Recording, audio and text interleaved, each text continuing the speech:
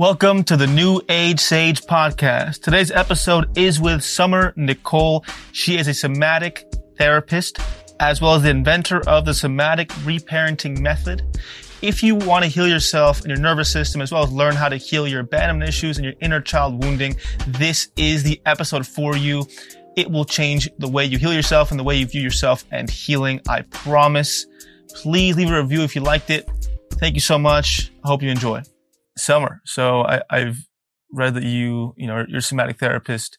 The biggest moving on the needle in my healing journey has been shifting from a Western talk-based therapy to more somatic. So I want you to explain to listeners and people watching what exactly is somatic therapy and what's the advantage of it over other forms of Westernized therapy like talk therapy. Yeah. So talk therapy is considered a top-down approach. So if you think like we're going to address the brain to influence the body, somatic therapy, it's flipped. So it's addressing the body to influence the brain. And so somatic therapy is very much a bottom-up approach is how they say it. And, it includes like psychotherapy as far as like you still have to check in with someone. You can still do some cognitive reframing if that's needed. But with somatic therapy, we use different physical techniques to influence the mind and body and to release the sympathetic energy that's built up in the body. It's very much about developing felt sense, meaning our ability to be with sensation in the body and increasing our somatic awareness, meaning our body awareness, which is just really, is just 100% necessary to do that in order to identify the moments, the nervous system goes into dysregulation so that we can effectively bring ourselves back to a regulated state. What do you notice in most people when they first come to you? Like, what are we deeply unaware of that we should know as, average humans? Yeah, most people that come to me, what I'm seeing a lot, I've been talking about this a lot recently, is a lot of people are in like this functional freeze response. And so a lot of people are kind of going through the motions of their life, bulldozing over what their body needs, bulldozing over what the pace of their nervous system really is, kind of just keep crossing off the to-do list. And most people come to me in a lot of anxiety and overwhelm, because they don't know how to listen to the body. They're very much stuck in the head. A lot of people with unresolved trauma, the hypervigilance is very real, right? Where our energy, our attention's really focused outside of ourselves. So it's like all the energy is up in the head and then projected out. Yeah. So what we do here is like teach people how do we bring our energy back into the body, so that we can effectively regulate the system and then actually tune into what does the body need and then stop bulldozing over what the pace of the nervous system is. Because most people who are anxious, they're so familiar with that state of anxiety. For some people, it's been since childhood, so it's just so familiar to them. They don't even understand that it's like unhealthy. But once we can like really understand, like, that's just a pattern that's happened since childhood, whether it's anxiety or overwhelm or freeze, we can really start to unwind it. What's the method you use when someone comes to you with a past trauma they want to clear? What's your method in helping them release, or what are ways people can use somatic intelligence to start clearing some of their stored trauma? Yeah, my specific method is called somatic reparenting. I've been in the healing and therapy world for over 20 years, and it's a distillation and an integration of somatic therapy, of inner child work and reparenting work, and of nervous system regulation. And, if someone's coming to me wanting to resolve, what's unresolved, first we have to get them to feel like, what is it that they're feeling? Like if they just keep being triggered by something, you have this pattern that just keeps happening, right? This emotion or this trigger that keeps showing up for you. It's actually creating enough safety in the body to take people into, okay, what are the emotions that you're actually feeling? Where do those live in your body? And what I do is help guide people into just a very strategic conversation and connection with their inner child. And by that, I mean, any parts of the younger self that might be, I like to say, like emotionally frozen in time. And it's not ever about reliving trauma. We always want to avoid re-traumatization, but it is very much about accessing these younger parts that could be emotionally frozen, and they need, your attention. They need your care. They need your reassurance, your validation, your love, like whatever you didn't get as a child, you become that, right? Like you become the divine father, you become the divine mother, you become the secure parent for the inner child inside of you, and really start to understand, like, what is it that they're feeling? What is it that they need? Start meeting that need yourself, right? So that then we stop trying to get it met outside of ourselves by other people. How do we re-traumatize ourselves? I think it's a key point you made there. Like, what are ways people are kind of re-traumatizing themselves, and how do we avoid that in our healing journeys? Yeah, re-traumatization is it's like too much, too fast. One of my favorite words when we're talking about the nervous system is titration, which just means, you give the nervous system, could be a challenging, difficult experience, but you give it a little bit at a time. And then you give space and time for the nervous system to integrate that experience. And so I'll just give an example. If I'm teaching someone how to access their anger, right? I'm not going to have them go into okay, access all the lifetimes of anger in your lineage and let's really run it through the body. It's just going to be too much and overwhelming, for the system. And so it's little bite-sized chunks. And so, often people describe the word trauma as too much, too fast, and so same thing with re-traumatization. It's you don't want to give the system, you don't want to overload the system. You really have to go always, you have to go at the pace of someone's nervous system, which is just really different depending on the person. On that note, what's your take on somatic release? I think that's kind of overload on a trauma. Do you think it's effective? Would you do it differently? What's your take on somatic breath work, where you go a long hour, 2-hour journey, really going into the pain? You're talking about a somatic breathwork journey, like holotrophic breathing? Yeah. Are you a fan or not so much? Yeah, it can be good for some people. I wouldn't say across the board it's going to be appropriate for everyone. With that kind of breath work where we're really activating, it's a really strong inhale, right? It's a full inhale. And the inhale, it's related to our sympathetic nervous system. So when we breathe like that over a prolonged period of time, what it's going to do is activate your sympathetic nervous system. And when we've had a lot of trauma or we've been in chronic dysregulation for years or decades, what's really true is that some people just don't have the capacity in their nervous system to hold that kind of sympathetic charge. And so for those of you listening, if you've been in a breathwork journey and you start breathing and you're there and then all of a sudden you're just not there, you just go somewhere. Has that ever happened to you, Lucas, where you're you just sort of go? Sure. I've fully tripped out. I've tripped out harder on holotropic breathwork than I have on psychedelics. Right. Yeah. And so sometimes people can dissociate whenever the sympathetic charge is too much for their system to hold. You'll just feel you kind of go somewhere else. And then you're not really asleep, but you're in some sort of state. And then you wake up and you're where did I really go? It can be a pattern of dissociation, which can be really strong in people with trauma. And especially if your nervous system's the default of your nervous system is more of a freeze response.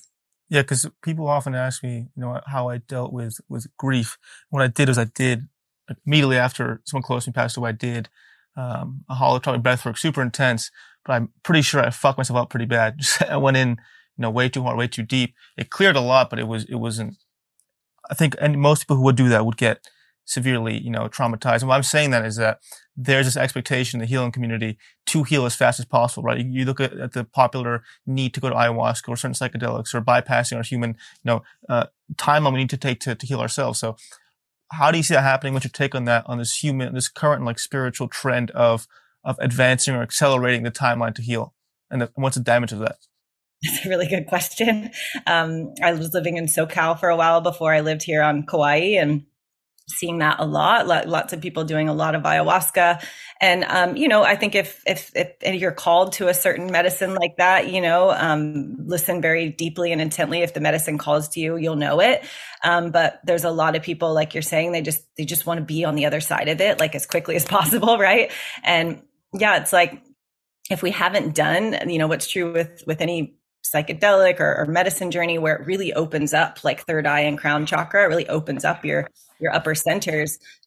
What's true is that if you haven't done the foundational trauma work, specifically in the lower 3 chakras, which, creating safety in the body specifically, if you haven't done that, it can blow the system out. This is when people get like Kundalini psychosis, they call it, or they just like become really overstimulated and it takes them 6 or 9 months to integrate back into their body, because they were so blown open in the upper chakras. And so it's just really important to, have a support system. You want to have been doing this like lower chakra work, which is all of your work around being able to feel safe in your body, to feel supported in your body, with yourself, with other people, and really feeling a sense of stability in that way. And that stability can really help ground any type of upper chakra expansion that could happen in a medicine journey. Let's unpack that. What is lower chakra work? How can people recognize if they need to do it first before moving on to something more intense? And why is it so important? Yeah, I'll give one example. So lower chakra, we'll just start with the lowest chakra, which is the root chakra. And this is part of the work I do with somatic reparenting. I take people through the different chakra and childhood stages of development. And so root chakra is developed when we're like 0 to 18 months old. It is like, it is the time in our infanthood, that we either develop safety and trust or not, like depending on what happened with our caregivers. And so if we don't have this, if we haven't done any work around feeling safe in the body, right, feeling a sense of trust in ourself or in the body, and we do all of this like upper chakra work where we're shown visions and it's a massive expansion. There's just not enough stability in the physical body to hold that level of energetic expansion. Yeah, that's brilliantly put, because I hadn't, diagnosed it correctly with those labels, because it is true. I think it's a common thing I see in friends or people I know who go straight to ayahuasca or an intense psychedelic experience off the bat without doing much work. They come back and after I can feel in their body, they're still like, they haven't grounded the experience. They're still super up there. They haven't like been able to, and then they can't integrate it, or they can't actually get anything from it, and they have to keep going back to get the result. So how is it different? Let's say someone goes into that experience or more, ascendery experience after doing that root work. What's the difference? Yeah, the difference is like having enough, like you could say, stability in the lower body, enough like literal, like physiological safety in the body for your system to hold it. And so your ability to stay grounded, your ability to stay centered, your ability to, despite whatever, consciousness is expanding, your ability to self-locate will be intact. and if it's not there, if we don't have any sort of like stability in these lower chakras, then it's like we get so blown open, and the ego can completely shatter and dissolve, right? And then people are kind of lost in the ethers, and they have a hard time self-locating, and then everything becomes overstimulated. It's overwhelming for the nervous system. Everything becomes overstimulating, lights and people, and street signs and like all this stuff, and it can take people quite a long time, as you're saying, to come back into the body to feel, because they don't know how to self-locate. They haven't done that work yet. Yeah, I completely agree. It's well put. So let's go on talking about trauma now. So, what I love about somatic therapy and somatic experiencing is that it's the study or the science of how stored trauma in the body creates our personality, creates our thought processes, creates almost all our issues in our mind. Most people don't understand that. So let's try explaining it to as if people have never heard this concept before, and educate them. So how does trauma let's say I was abused at 5, it's a harsh example. How does that experience get stored in my body, and why does that experience in my body then lead to my mentality or my consciousness shifting? Yeah. So, okay. So let's take that example of a 5-year-old, right? Like has an overwhelming experience where the nervous system gets, it's too much too fast for the nervous system, right? And if trauma actually takes place, what trauma really means is that the nervous system didn't get to play out its natural survival based response, right? So the little 5-year-old didn't know how to fight back, right? Or the little 5-year-old couldn't run away. It couldn't complete like the nervous system's natural response.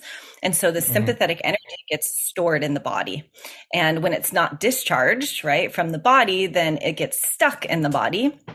And whenever it gets stuck in the body, it can create all kinds of physiological cascade of events. One is really it causes the diaphragm to tighten, and the breath pattern becomes very shallow in the body.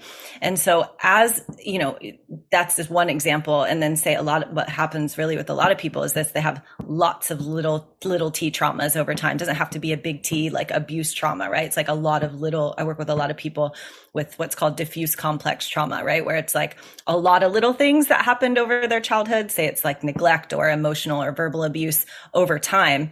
And so what happens is little kids, we're like sponges, we're absolutely like sponges. And what we do is absorb everything, especially 7 years or under, we just absorb all of it. And when that sympathetic energy gets locked in the body, it really can it shows your nervous system. It kind of sets up this default of your nervous system to be in dysregulation. And so as an adult, like you play out the rest of your childhood and your teenagers and your 20s and 30s, you're already running, like since that young age, your system is so used to running, whether it's a certain level of anxiety or fear or anger or whatever it is, right? It's running this certain level of dysregulation. It's become familiar to you, so you don't even realize that it's like unhealthy, some people. And then what's true is that we're going to play out all of our childhood trauma in our adult relationships because, at a soul level, we came here to heal all of this stuff. And so we play it out, in our adult relationships, and what's happening in our nervous system sets up what's happening in our thoughts and behaviors. So the biggest takeaway if anyone don't remember anything else I say, remember that your state precedes your story. So your physiological state, meaning the state of your nervous system and your body, precedes the story. So it precedes the thoughts and behaviors, right? If we're in a survival state, in a dysregulated state, we're going to see worst case scenario, we're going to see negativity, right? But if we can get ourselves back to what's called a ventral vagal state, our calm, present, state, when we're in that state, we can actually access a sense of curiosity, a sense of compassion for ourselves, and see a lot clearer. How do we get back to that state? If, let's say, you get a trigger, or you're thrown out of whack, your nervous system's dysregulated, what are some ways people can quickly or not quickly, what's the best way to come back to a parasympathetic state? Yeah, this is like the crux of my work, what I teach people to do. It's every time, whether your default is fight or flight or whether your default is a freeze response, what has to happen is that we have to discharge that sympathetic energy that's in the body. How do we do that? We do that through our movement, through our breath, through our sounds, right? And so you can absolutely choose your medicine, as far as what works for you. If you love dancing, you can put on some anger music and work out your anger through a dance. If you love breath work, you can do it through breath work. Maybe your thing is like swimming, and screaming under the water. That helped me through a divorce once a lot. However you can, I always speak to people about making yourself congruent, meaning whatever you're feeling on the inside, allow yourself to play it out through your body, through your movement, through your breath, through your sounds, whether it's anger, whether it's grief, whether it's fear, allow your body to play out its somatic urges, the urges that it actually wants to do, because that can help complete that cycle. Yeah, I think an important piece in that too, maybe it's part of your teaching, and let me know if it is that I think, especially men too, I think all of us, I see it lots, so men as well, is that we judge our emotions a lot. So, if I suddenly feel very angry or triggered, my not so better part of my brain will say, you're past this. You shouldn't feel this. You're too advanced for this. Or if I feel jealousy or, certain emotions are human, I'll get mad at myself saying you're too advanced in the work to be feeling this way. And then I end up shaming it, and then it becomes even bigger. So it's like, how do we not judge our emotions? And what's the effect of shaming ourselves and not allowing ourselves to experience those emotions? I'm so glad you asked this, because it's like what I'm about to say is whenever anyone asks me on an interview, what's one thing you want people to know? This is what I always say, which is it's so unproductive to make ourselves wrong for feeling the way we feel. So if you have that inner critic of I should have healed this by now, this shouldn't trigger me anymore, everything you were just saying, if you have that, knowing, number one, it's completely unproductive, right? It's just, there's nothing productive about it whatsoever. And whenever you're in that negative inner critic, often you're dysregulated. That's one thing. But the other thing is that we can't control what our nervous system responds to as threat. And so our rational mind, our conscious mind, doesn't have anything to do with us going into a dysregulated state or us being triggered by something. So when we can really understand, this is why I love teaching people about the nervous system, and how to strengthen the nervous system, because it's like, if you can really understand how the nervous system works, you can understand it's actually working for us, not against us. And it might respond to something as small as like, someone's facial expression or an intonation, certain intonation of voice that reminds your system of something that happened in the past that was a threat. And so in that trigger that your system goes into, it happens autonomically, without rational control. And so when you can understand that, like, that just happens autonomically, automatically, you could say. And so we don't have any power there. So to orient yourself to your power always is to, okay, understand that piece. I can't control what triggers me, but I can control how I respond to the trigger.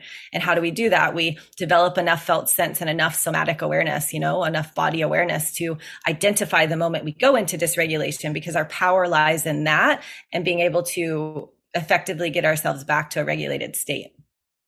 Yeah. How much of the method you use also teaches this is what I think is the key, but isn't talked about enough. How much of getting good with your triggers is being able to tolerate them, right? I think there's this need to delete them, right? Like you experience the jealousy or the anger, and it's this immediate need just to release it and go yell, which is useful sometimes. But most of the time, if you live in we're in a capitalist world, you're going to be at work, you're going to be in inappropriate places to release it. I think one of the things I've noticed is being able to just sit with it, to tolerate the trigger without a need to escape.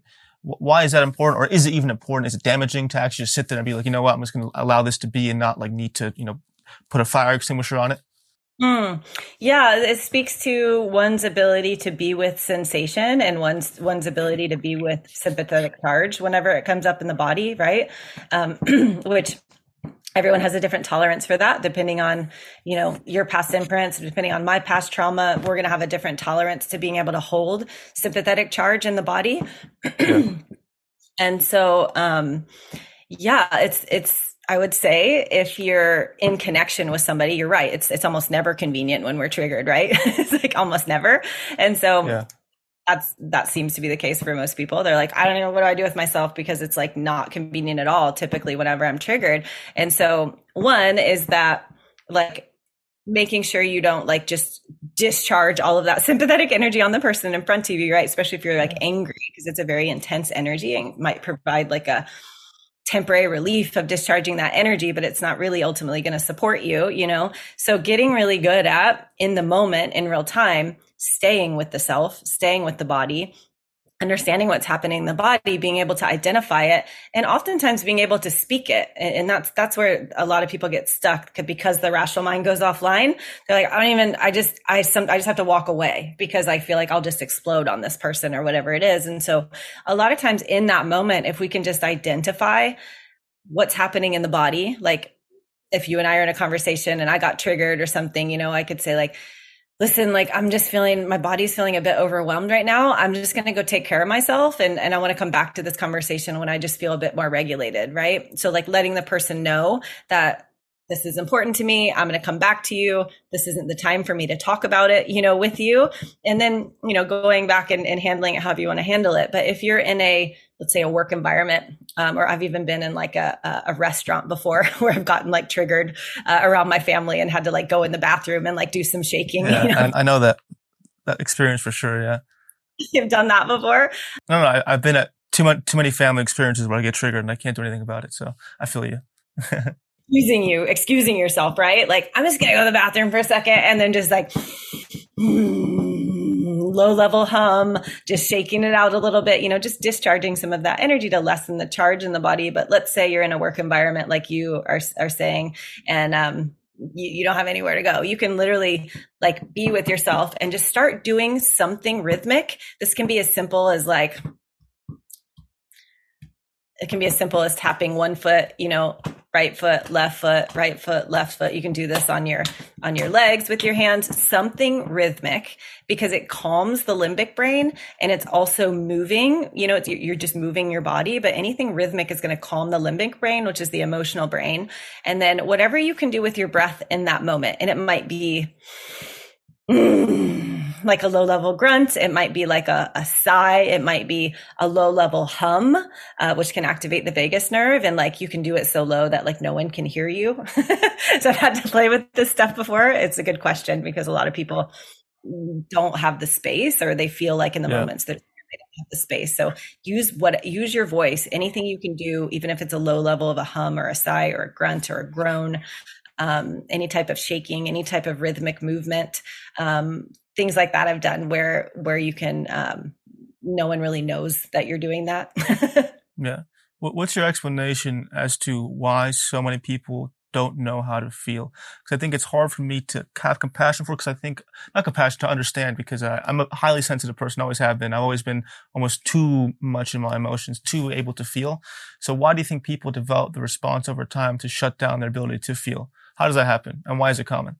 Yeah, it's so common, right? Because, as kids, any type of trauma, as a kid, we become hyper vigilant to those around us, right? We become hyper attuned to the temperament of others, oftentimes to keep ourselves safe, to avoid some type of emotional disruption from the caregivers, to not be, we want to not be another point of stress for the family because the family's in conflict or something. So we develop this pattern, right, of becoming hypervigilant and hypervigilant, and to a certain degree, that's normal for the nervous system, but it can be extreme when we've had a lot of trauma, which is just a constant, scanning people and the environment outside of ourselves to determine if we're safe or not. And just from an energetic standpoint, what are we doing when we're scanning, right? Which is like our energy's up and out of ourselves. So it's up and out of the body. When the energy's out of the body, right? When the attention is out of the body, our energy is up and out of the body, and we're not going to be able to feel as much. So that's one. And then the other is that if you shut down a lot as a child, if you had a lot of freeze in your system, like a lot of collapse, a lot of overwhelm, a lot of shutdown, then it can be incredibly hard, right? Like to overcome. It can be incredibly hard to get yourself to like speak or move. Freeze responses would be like those of you that experience a lot of like shame or sadness or depression or like avoidance. So if you've had a lot of freeze in your system, then I would say that for most people, capacity needs to build in the nervous system. And we do that a little bit at a time. But I would say it's a bit like overcoming inertia for most people to get ourselves like out of a freeze response. It's a bit like moving through tar, like to overcome the freeze response. And so, whenever we're just hyper vigilant on other people, whenever we've had a freeze response for a very long time, the pattern as a child may have been for us to dissociate, which happens again autonomically. And dissociation, think of it as like, it's a coping mechanism as a kid to keep us safe. It's necessary, in some instances, but we carry that through as an adult, that pattern. Dissociation is like the opposite of having presence in your body, right? And so if we're walking around with all of our attention and energy outside of ourselves, or if we're walking around in, chronic freeze responses and we're dissociated quite a bit, then we don't have our awareness and our energy isn't in the body. And so we have to have our awareness in the body to pick up those subtle cues of like when we go into dysregulation to be able to regulate. Why do you think the Western world or, talk therapy hasn't figured out some of these things, right? Because I often, whenever I have people ask me, I'm going to therapy, it isn't working, what do I do? I'll always say, what kind of therapy are you doing? I ask, what's your experience? I go to a therapist. I talk about my issues for an hour for the past 2 years. And I said, do you have any idea of where that's coming from? Yeah, it happened when I was a kid, but do you know the feeling? Have you gone into the history of your body, all that kind of stuff? So I was like, I don't know. I don't know how to do that. I don't know what to do. And most therapists, have no idea about that kind of stuff. So why do you think that is? Why do you think that what most people go to help for in the Western world doesn't teach them about any of this stuff? Why do you think that's the case? Yeah, it's something I've thought about a lot. I originally started with my doctorate is in physical therapy, so it's very much from that Western science world, Western education. And I always asked this question myself as I got into the orthopedic clinic of like, why is everyone missing this massive psychosomatic component and this nervous system component that's so clearly a part of this person's pain, right? And so I was somewhere along the way told that medical schools were funded by big pharma. Medical curriculum was created by big pharma.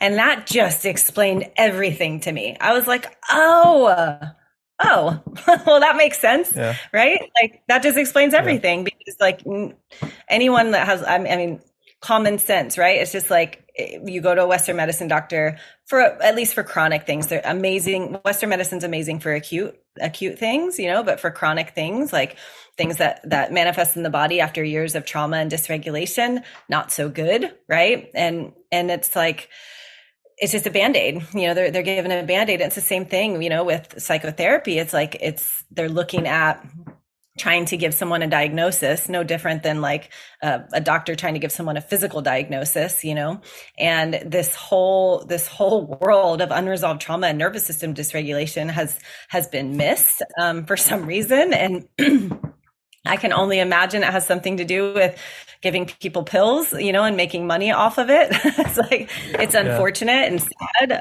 But that was always it explained a lot to me whenever I learned that. I was like, because I was just like, why would it be set up this way? This doesn't make any sense, like whatsoever, No, I completely agree. Like when you go to doctors in their education are only taught to match a symptom with a pill. That's it, right? If it's like, aches, pains, mental, physical, it's like symptom pill. So it's always taught to medicate and create a Band-Aid rather than heal. And why I speak about this a lot and it frustrates me is that like, I got into this work from being a terrible product of the Western world. I was put on a ton of psychiatric medications that literally almost killed me. And in the minute I deleted them, thank God, and went towards, tackling my hidden trauma in the body. Everything changed. Like I finally was sane. I was able to be a human again. How often do you hear that experience? People coming to you with that, as a failed participant of the Western, matrix way of dealing with mental health. And the question was, how do I deal with it? Like how many people do you notice or see who come to you or people like you who are, failed participants of the experiment gone wrong? Almost all of them, to be honest. I get a lot of people that have been, they treat self-help like it's their job. And I get a lot of people that have been through the ringer of Western medicine and have done years, sometimes even decades of talk therapy. And they understand. I feel like there's been this expansion of consciousness over the last few years where people are understanding. I hit a plateau with talk therapy and I understand whether it's intuitive or however they understand it, they understand that trauma lives in the body. They understand that they need to address it through the body, right? And they understand something's happening with their nervous system, even if they can't verbalize it, right?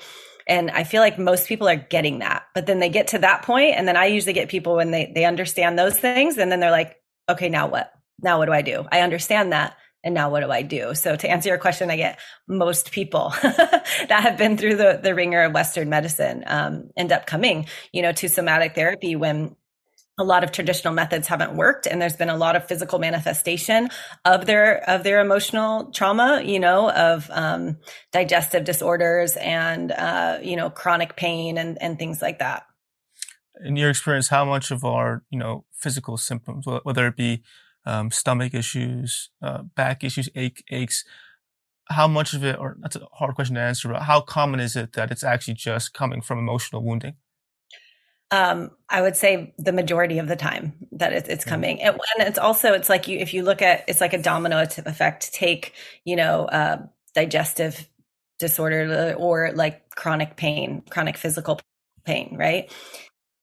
And then I used to get this all the time in the orthopedic clinic, people would come in with a diagnosis like fibromyalgia, right? And with a script that said, treat this person's right shoulder or this left hip. And it's just like, I could just see their entire body was like covered in like muscle tension and rigidity and pain. And so when I started to, when I stopped working in that world and went and just started studying the nervous system and the energy body and the emotional body and trauma, it's like all of that, all of it is the overarching umbrella is the nervous system. And so if we're in a dysregulated state, it's going to have this negative cascade of events, effects, you could say, across every system of the body. So if we're in fight, flight, or freeze, majority of the time, our brain fog and our cognition is going to be worse. We're not going to be able to digest emotionally and physically. Our muscle tension and our pain is going to be worse. Our sleep is going to be worse. It's like there's just this domino effect of every system in the body. And so why I went down the rabbit hole of studying polyvagal theory and the nervous system, because I could just see really clearly of just like, this isn't going to actually treat the root of the issue. If I'm just going to treat this person's right shoulder, it's not really going to move the needle for them. And it's what got me really interested to start filling in the gaps of what I felt like left out. I think so much of benefiting off this way of healing is learning to catch yourself when you're in a dysregulated state. How do we do that? How does the average person know how to understand themselves to the point where they can see when they're becoming dysregulated? What are certain symptoms we should look for? And yeah, so how do we find that? How do we find out if we're dysregulated?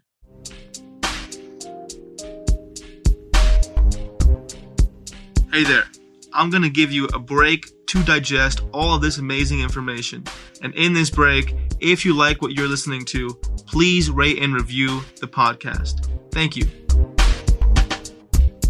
Yeah, it's really about developing felt sense and developing your ability to feel physical sensation and somatic sensation. So I'll often guide people into, it's a skill set that you build. It's a mindfulness practice, right? Where you have to understand all of your mental energy, that where most of us are stuck in this excessive mental energy, right?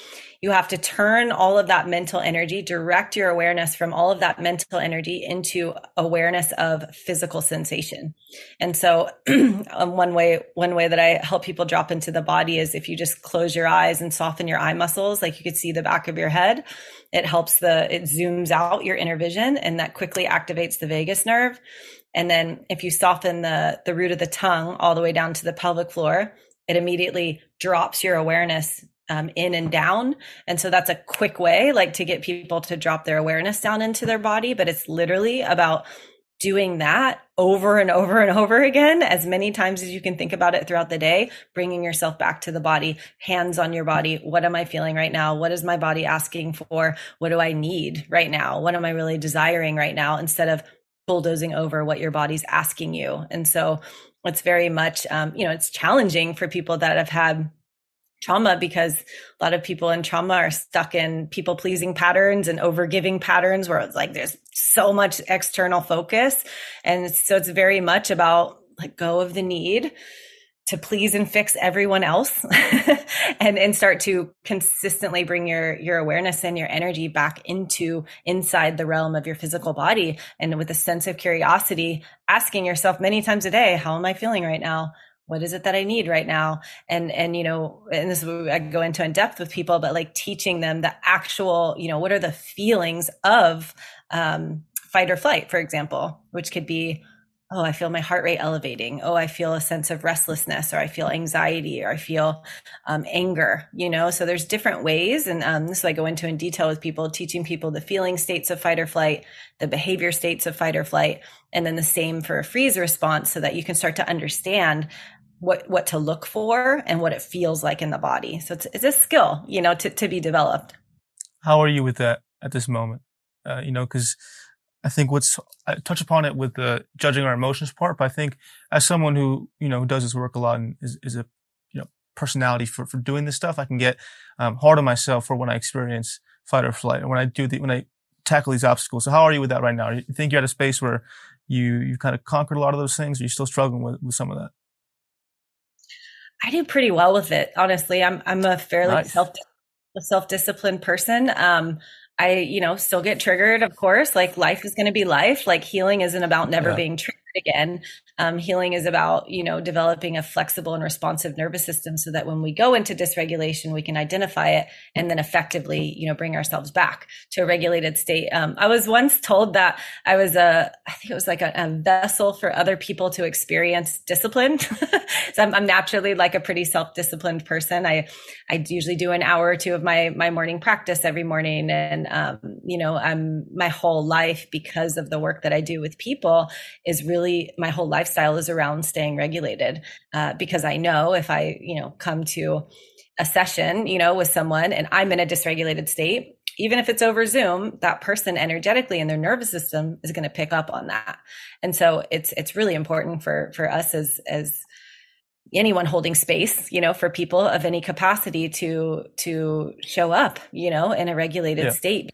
When we do that, that person has the chance, their nervous system has the chance to entrain to ours and to co-regulate with ours. And in that, there'll be more connection and safety perceived. What are some facets of that discipline routine that are necessary for you to stay grounded and regulated? What are like your core components of your life that keep you level-headed? For me, it's the ocean. It's anything involving the ocean. I'm a bit of a mermaid, and my inner child, I grew up in the Gulf of Mexico, and I grew up around the ocean, and that's just what genuinely like brings me joy and like lights my heart up is swimming and mermaiding around and walking the beach and really anything like on the water. So finding that thing, for people that genuinely brings you joy is important. The other thing for me is spaciousness. That I know for me, if I don't have spaciousness in my schedule, I start to contract and I start to feel stressed.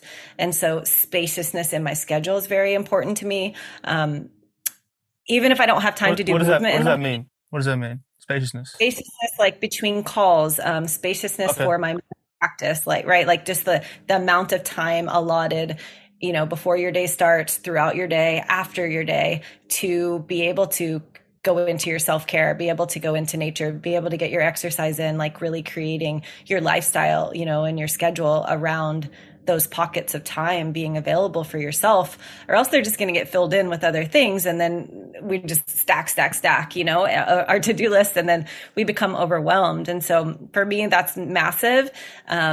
Movement and exercise is massive. And I always make sure to do 20 minutes of meditation in the morning. I agree with you. I've been that person who just stacks their schedule up to fill every nook and cranny. But then I can't show up as effectively. So I've realized that the more I create space, to, get myself in a state where I can show up my best self, I actually end up getting more things done in a better way versus just stacking it up. If I take a 2-hour break in the middle of the day to nap and work out and eat something healthy versus just like going immediately to something else, I notice myself being much more effective. But what's sad is that in our society, that's become impossible. There it literally is, a well-functioning capitalist system depends on a lack of spaciousness. Literally. It's just, so it's brutal. What do you think the effect of that is? Just having people, most of society just always busy. Overwhelm and overstimulation, and dysregulation in the nervous system. And then if you look at that, then it's that negative cascade of events to every system of the body. So tell me about, I think that in my experience, hurt people either hurt people or they heal people. I think a lot of healers were once hurt and they become healers. Were you one of those cases? What was your story like in you deciding to do what you do? 100%. Like I say it a lot. We teach what we need, we absolutely teach what we need. And, I would say, my particular childhood trauma, there was a lot of like betrayal, and I grew up around a lot of divorce and, played this, abandonment wound out like in my adult relationships, and specifically my last divorce. And it's like, for me, it's like it had to happen the way that it happened. It's like for me, it had to be dramatic, and it had for me to snap out of this like illusion that I was in. And so, for me, it really, the darkest night of my soul, I would say, it was around 2020, going through a divorce where I really like had to go into healing that core wound of abandonment that I wouldn't really wish upon my worst enemy. It's incredibly intense on the body. You know, it can feel like starvation. It can feel like death in the body, because if we were abandoned as a little kid, we would die, right? If we didn't have anyone to nurture and protect us. And so if we experience that as an adult, biologically, it can feel like starvation and death. So it's incredibly intense. And I'm a very well-resourced person, and I have a lot of, education and support around me. And it was incredibly intense, and so when I kind of got out of the trenches of getting through that experience, I just really realized, like, wow, my particular childhood trauma, my adult, experiences in relationship just didn't happen for no reason. Like I just had to learn how to navigate an incredible amount of emotional intensity. And I had to learn how to, this is where all my work stems from over the past recent years, is how to unfreeze the nervous system, because I was completely stuck in a freeze response for like days at a time. And so, the way it played out for me is how it plays out for a lot of people. Whatever happened with the caregiver, we play that out with our partner. And so it was the same way for me. And, dealing with covert narcissism and dealing with avoidance and dealing with spiritual bypassing and trauma bond and deep codependent patterns. And it's like you go through this process of like really having to unfuse from the wounded inner child. And I could feel in my own grief and in my own anger when I was going through the process how young I felt in my emotions. And that's when the reparenting work got very, very real. It got very real for me. Yeah, I can relate the hardest thing for me to heal has been my abandonment issues. Almost anything is cake compared to it in my experience. Like I would literally, I would rather fight a humongous man physically than, face some of my abandonment triggers. I do face them, but like that's much harder for me than actually getting into a physical fight. I'm a big person. That's my hardest experience. Why do you think it's such a brutal wound to deal with? Like most people I've met who have severe abandonment issues, myself included, it goes deep. It's severely brutal to deal with, and it almost causes the most damage unhealed, right? Because you end up becoming attracted to people who trigger you in that way. So why does it run so deep in so many of us? Yeah, it was something I was looking into myself. Whenever I was going into it, I started like going down this rabbit hole of studying the nervous system and how to unfreeze myself, and trauma experts all over the place and reading all the books and all the things. And what I came to, what really helped me to understand, which was like, if we were to, when we're abandoned as a kid, we would die. If we were just abandoned as a baby, we would die. And so when that plays out as an adult, it's like, it can just feel like death and starvation. So we're very literally feels like very literally. And I can remember it was like all I could do to eat one meal a day. It was all I could do to just like get a night's sleep. It was just like so intense. And so in it was incredibly important, especially because I was in the freeze response. It was incredibly important for people to be around me, to support me, to help me stay in my body, to help me co-regulate. Right. And I had to do that a little bit at a time, because there was a lot of, there was betrayal. There was like a lot of things that made me not trust people, that made me not feel safe, even in like community. And so, for a while I did have to just sort of isolate myself, and, that had its own purpose for a minute, for a while. And until I could feel safe enough within myself to, start to give myself new imprints of safe connection, which is really what the nervous system needs. Especially with abandonments, it's hard for us to trust, people when we've had the core wound of abandonment. And so what we can do all the emotional processing in the world around it, but what's also needed is new imprints of safe connection, right? For the nervous system, we need new imprints of safe connection, because, any trauma made in connection, it needs to be healed in connection. And it's often the scariest thing for us. It's often like the thing we have the most resistance to, is like wanting to ask for support or surround ourselves with new people. But what's true is like we have to give ourselves this experience that we can be vulnerable and we can authentically express with people, and we can be received and seen and heard and witnessed. A lot of times for those of us, especially with the abandonment wound, it's like, I can remember being in somatic processes with my like 8-year-old little girl, and the facilitator saying like, what is it that you need? And like out of my mouth, like as fast as before me even thinking about it, came acknowledgement. Like, I need acknowledgement. And it kind of surprised me. And I was like, oh, I didn't realize that, this little girl that was holding all of this pain and had this particular story that she's lived through. She actually like needed to be acknowledged through it. She didn't want to hold it by herself anymore. And that was incredibly healing for me. And it continues to be incredibly healing for me when I'm in safe community spaces where I'm able to share like what actually happened with my particular childhood trauma, what actually happened, through my divorce, and being witnessed and being seen and heard and held in that is incredibly healing. You just never underestimate, the power of being held in deep presence and in safety by those you find, safe and trustworthy. Yeah. So what you're saying, to summarize it, is that if you're struggling with an abandonment wound and it's become very triggering, it's important for you to seek a secure connection outside of the situation that triggered it. But it doesn't have to be romantic. It could be a friend or a parent. So is that what you're saying?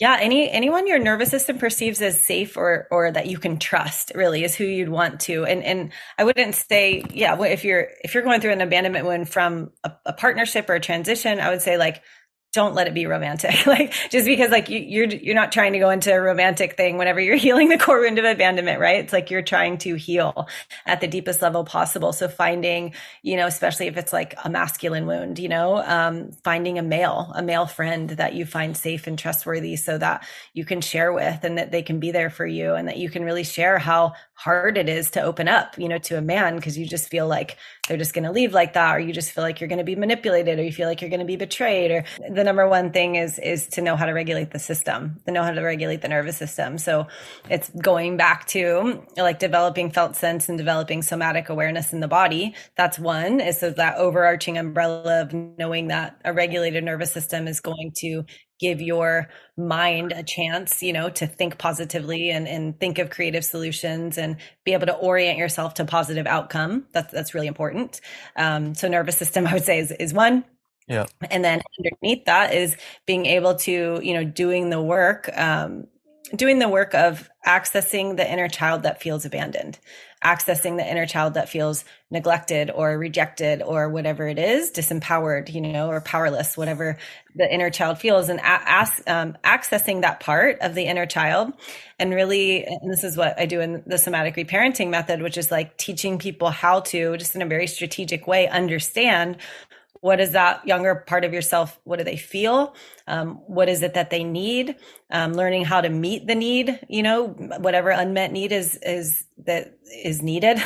And so over time, and I would never tell anyone this is quick or easy work, because what's really true, especially with reparenting work, and rewiring the nervous system, consistency is huge, especially with inner child work, because that little boy or that little girl inside of you needs to see that your actions are going to match your words. They need to see that you're going to be reliable over time. They need to see that you're going to commit to checking in with them, whatever they ask of you. They want to see that you're congruent. And once you're consistent over time, then you will actually develop a sense of trust between the inner child and you.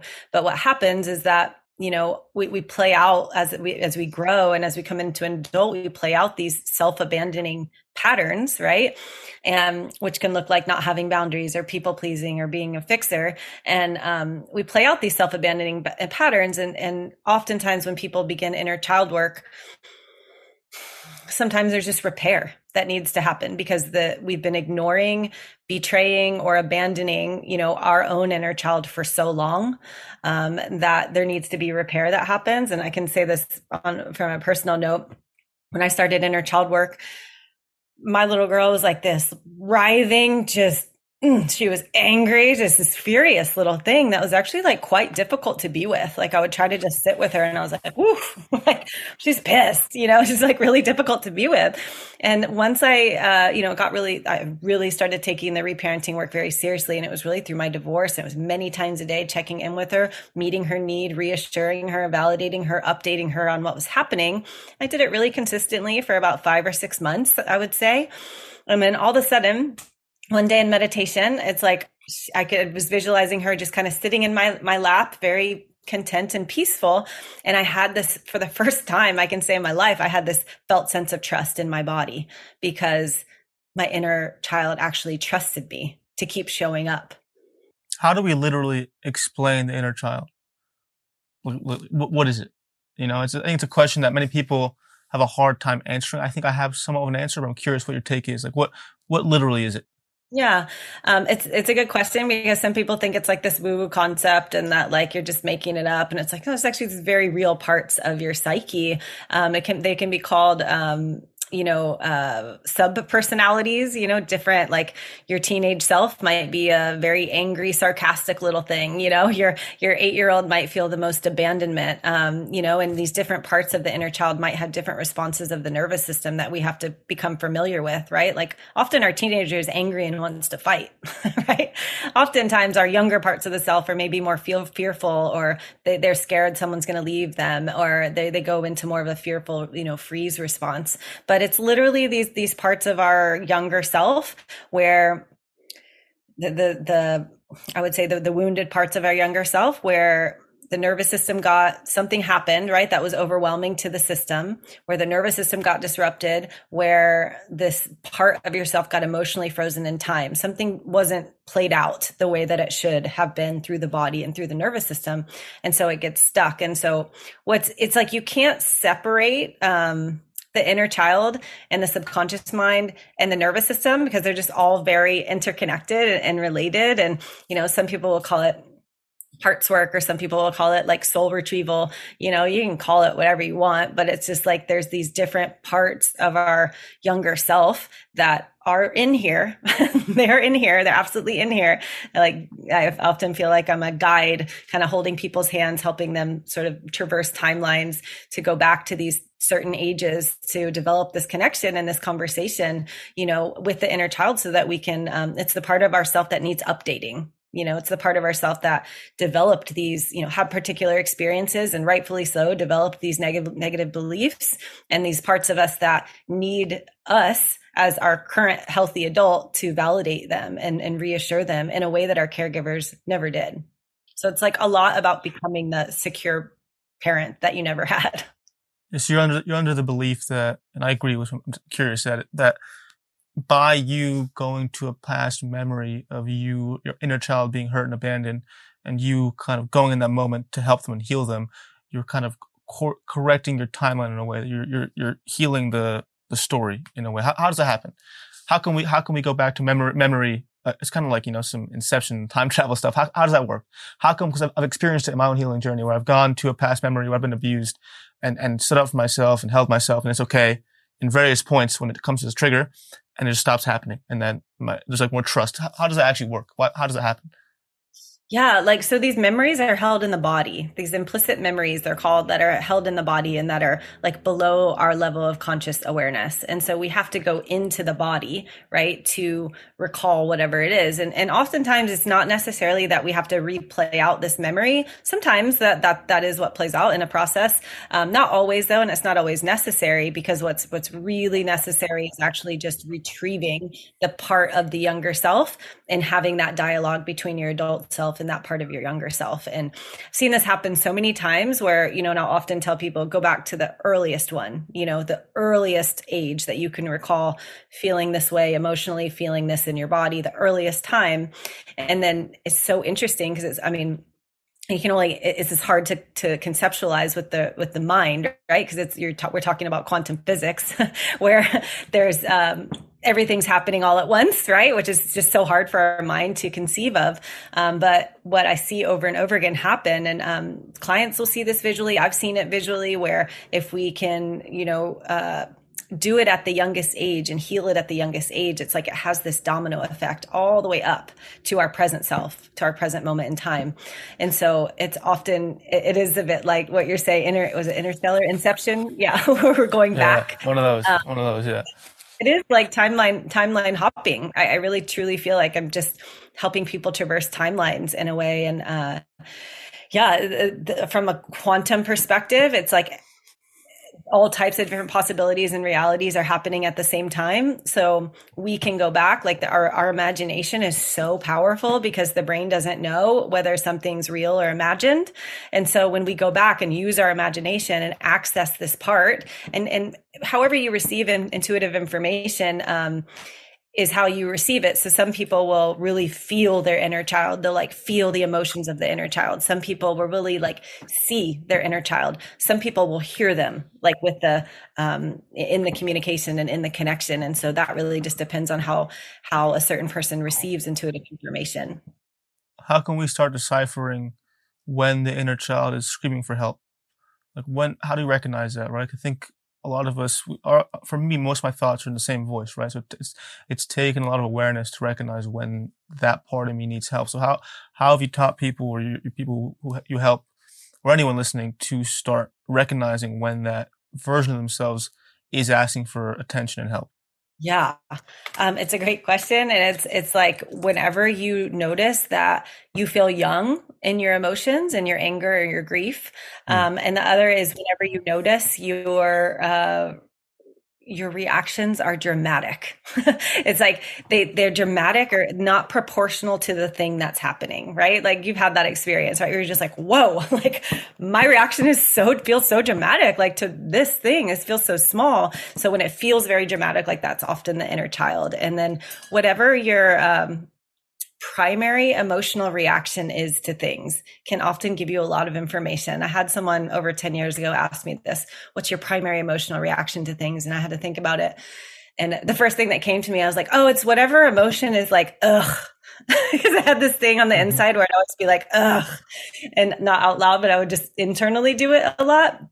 And when I broke it down, it's like, oh, I thought it was annoyance. So I was like, no, it's frustration. I'm like, ugh, I get frustrated. And they're like, frustration's anger, right? And I was like, oh God. And then I have a lot of it, I have a lot of anger to deal with. And so whatever your primary emotional reaction to things can often give you a lot of information. What is that information? What is that primal, explanation or expression? What does that primal expression mean? Like if my go-to feeling is to, I don't know, mine's probably like to be anxious most of the time. It's like the scare response. I grew up with severe asthma and eczema. So almost every night I was borderline, stop breathing and covered in blood. So my prime reaction is to get freaked out. So what does that prime reaction tell us about ourselves? If it's anxiety or depression or fear, what does that tell us about ourselves when we have to heal? A couple of things. One is that it will point you to what default your nervous system is commonly going into. So anxiety would be more fight or flight, right? And then what was the other? Fear, like giving up or giving in, or like that, low energy feeling. That's going to be more of like a freeze response. And so it will point you towards what's the default your nervous system's very familiar to going in with. And then it can also point you to, if it's your primary emotional reaction to things, it's probably the reaction that your inner child had most of the time, through your childhood.